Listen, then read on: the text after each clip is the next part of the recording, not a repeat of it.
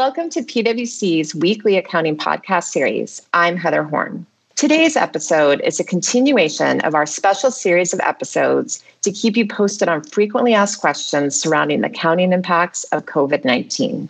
Today's focus is CECL. Joining me remotely from their homes are PwC partners Chip Curry and Christophe Cadieux. They're going to help us think through some of the elements of the guidance given the rapidly changing environment.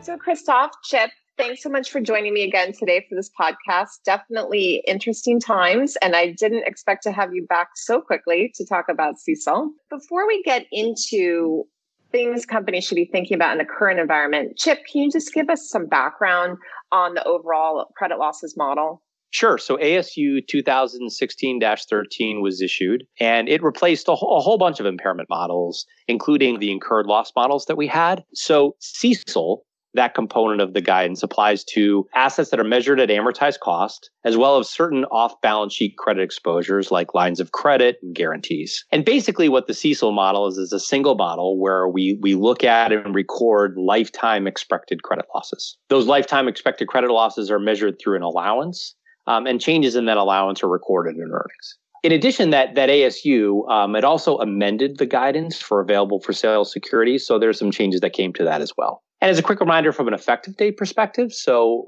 for calendar year-end SEC filers, the standard was effective January 1st of this year, and the companies that adopted it booked a cumulative effect through opening retained earnings. Yeah, so Chip, I think when companies were adopting on January 1st, I don't think anyone was necessarily predicting what has subsequently happened with the economic environment, especially given how quickly things have changed. So Christophe, can you provide some perspective in terms of what you're hearing from your clients? Yes, thanks, Heather. So since our clients adopted the standard on January 1, as you said, a lot has happened. COVID-19 was declared a global pandemic by the World Health Organization, and we've seen governments in many countries enact measures to try and halt the virus spread.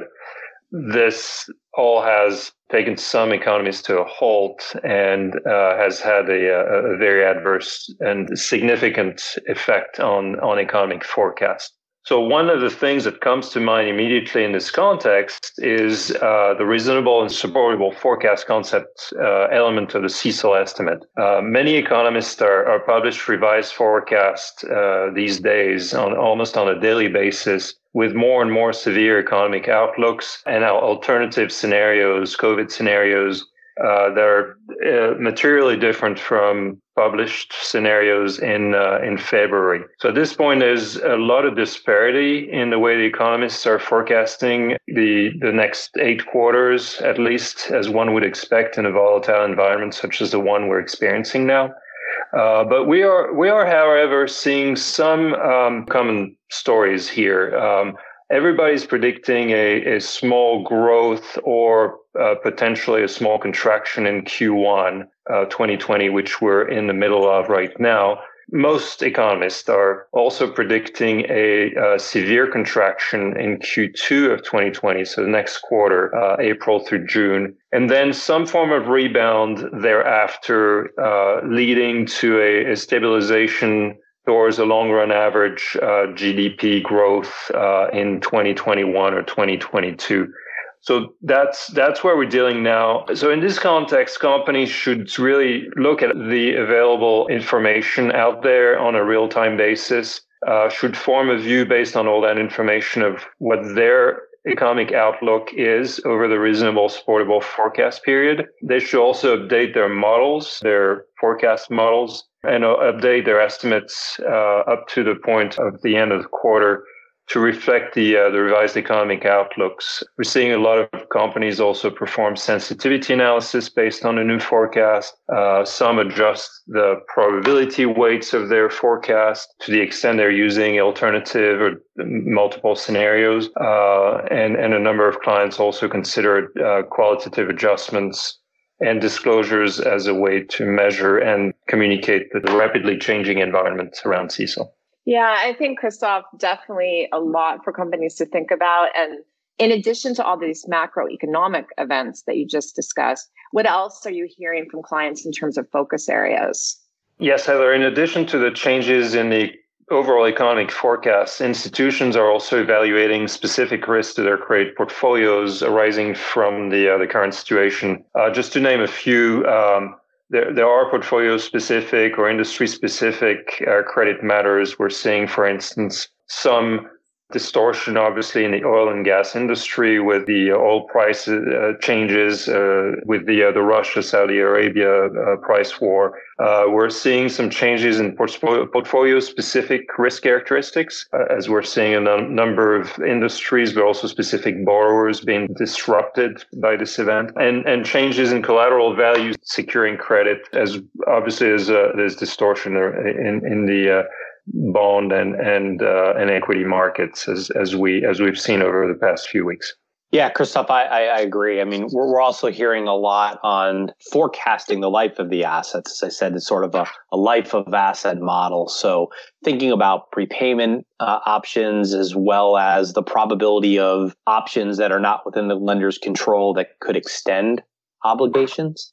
A couple of other topics we hear are estimations regarding potential draws of unfunded lines of credits and use of guarantees, which are also subject to the CECL model, as well as troubled debt restructurings, including those that are reasonably expected, and that consideration of not just consummated TDRs, but reasonably expected TDRs is a new aspect of the CECL model. Why don't we turn then to credit models and processes that companies have developed to make estimates of credit losses? What are we hearing in the current environment? In the current environment, the key question is whether the models are based on macroeconomic indicators such as GDP, unemployment, or other macro factors are appropriately sensitive to the current economic events. And in that context, our clients are asking themselves a number of questions. The first consideration related to the CECL models is whether model relationships estimated during stable periods hold true during periods of market dislocations, such as the one we're experiencing now. Models are generally trained on historical data and historical relationships, and therefore they may tend to reproduce historical patterns rather than reacting to a new economic regime, which is definitely what we're experiencing right now. Another important consideration regarding the models is whether they're sufficiently granular and reactive to forecast credit losses for exposures to specific sectors or geographic areas impacted by the current COVID-19 crisis. We've all seen through the news that sectors such as cruise lines, the travel industry, the energy sector, and consumer retail, and also companies whose supply chain depends on affected territories like China, South Korea, and Europe. We've seen that those industries have been greatly affected and will continue to be for a reasonable period of time. So that's definitely something that the models may not capture and that our clients are trying to address through specific review of their portfolios. A couple of other considerations is one is companies should assess whether management's processes appropriately address revision to obligor risk ratings and potential lag in ratings as they're assessing the risk of default in their portfolio, and as those ratings may not be sufficiently reactive to the environment. And then last point I want to make on models is that we're seeing a lot of clients assess whether the models produce reliable estimates relative to the expected life of the portfolio being evaluated. And that has to do with the point that Chip was raising earlier, which is historical repayment and prepayment or extensions or assumptions are being challenged in the current economic conditions and may not hold true in the current environment. So then, Christophe, it's you're thinking about models. One of the things I know that we're getting questions about is that things are changing so rapidly that some companies may be questioning how to incorporate this into their models, or if they'll be able to incorporate things so quickly into their models. So are we anticipating that companies are going to change their models or potentially be making qualitative adjustments? Yeah, that's a great question, Heather. Economic forecasts have changed so dramatically in the past few weeks that companies really cannot rerun their models on a real-time basis. Operationally, that's challenging. And we've got to remember also that most people working on these estimates are working from home. So it's doubling the challenge. So what we're seeing in practice is a mixture of companies running their models as close as possible to the closing date, to the end of the quarter, but also making some qualitative adjustments at the top, running sensitivity analysis or doing some ad hoc analysis to try and bridge the gap between the timing of the scenarios at which their models were run and the end of the quarter. It's really going to be an exercise of agility up until the end of the quarter. Yeah, I think definitely a lot for companies to think about. And Chip, this is something you and I think I've talked about on every podcast and webcast, which is that we're talking a little in the context of financial institutions, but this is really something that is relevant to all companies. And in particular, right now, if you think about a lot of retail companies may be dealing now with customers that are themselves have financial distress and other issues. So Chip, how should companies be thinking about that? I agree 100%, Heather. I mean, we always talk about how this applies to FS companies and non-FS companies. But if you go back to some of the things that Christoph pointed out, I think they are equally applicable for like accounts receivable. So things that Christoph focused on were things like, well, looking at your portfolio segregation in a different way. Are assets that used to be similar no longer similar because of differences in industries and particular exposures? Another thing we hear about is some of our corporates may be extending payment terms for receivables to provide relief, to provide liquidity to other members of the supply chain. And again, thinking about those extensions, thinking about whether those themselves are troubled debt restructurings and things like that. Some of these elements of the guidance that at one point seem more relevant to the banks, to your point, they're coming home and they're relevant in the corporate space as well. Okay, I think that's helpful. And, another topic that I think we've discussed is third-party data. I know this has been a big issue for companies to make sure they have the right controls, et cetera. And so what are some of the critical things to think about when dealing with third-party data, given the current environment? It's the same considerations as always in terms of owning and understanding the data. And that's really the key here. Particularly this period, I would say that the economic forecasts that are being produced by third parties is something that companies should understand and document. They understand the baseline economic forecast and other scenarios that they have used have been adjusted to consider the impacts of COVID-19, for instance.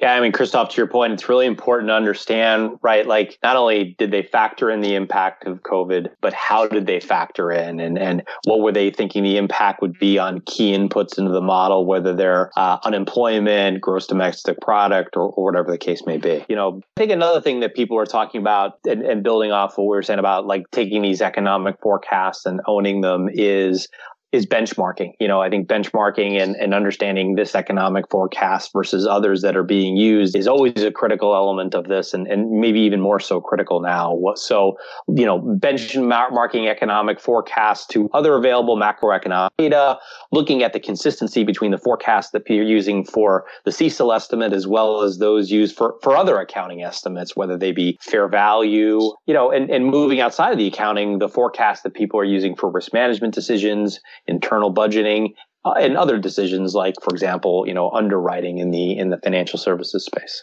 Okay, I think that's helpful insight and definitely a lot for companies to think about as they look forward to March 31. And we'd definitely be remiss if we wrapped up today without addressing disclosure, because that's going to be the final key item that companies need to make sure they've addressed appropriately given all the changes. So Chip, what are some reminders there? Well, I mean, it's a good point, Heather. I mean, disclosures have always been a critical part of this model and will be key given both this is a new standard and a very different accounting model than we followed in the past, as well as everything we talked about today, with the economic environment. There's a lot of new disclosures and we're continuing to hear a lot of discussion about how to call out and provide information about key assumptions and the drivers of the estimate. And, given how rapidly changing the environment is and may continue to change, it'll also be key to consider subsequent events for disclosures. Yeah, I think that's a good reminder, Chip, because consistently, to the point you've made, we've heard from financial statement users, analysts, and others that these disclosures are going to be very important from a CECL perspective. And again, kind of now more than ever, given everything that's going on. So Christophe, Chip, thanks so much for joining me today. Really appreciate the insight. And I know this is going to be helpful for our listeners as they look forward to their March 31 close. Please join me back here next Tuesday as we continue to provide coverage on the latest issues affecting your financial reporting in the current environment.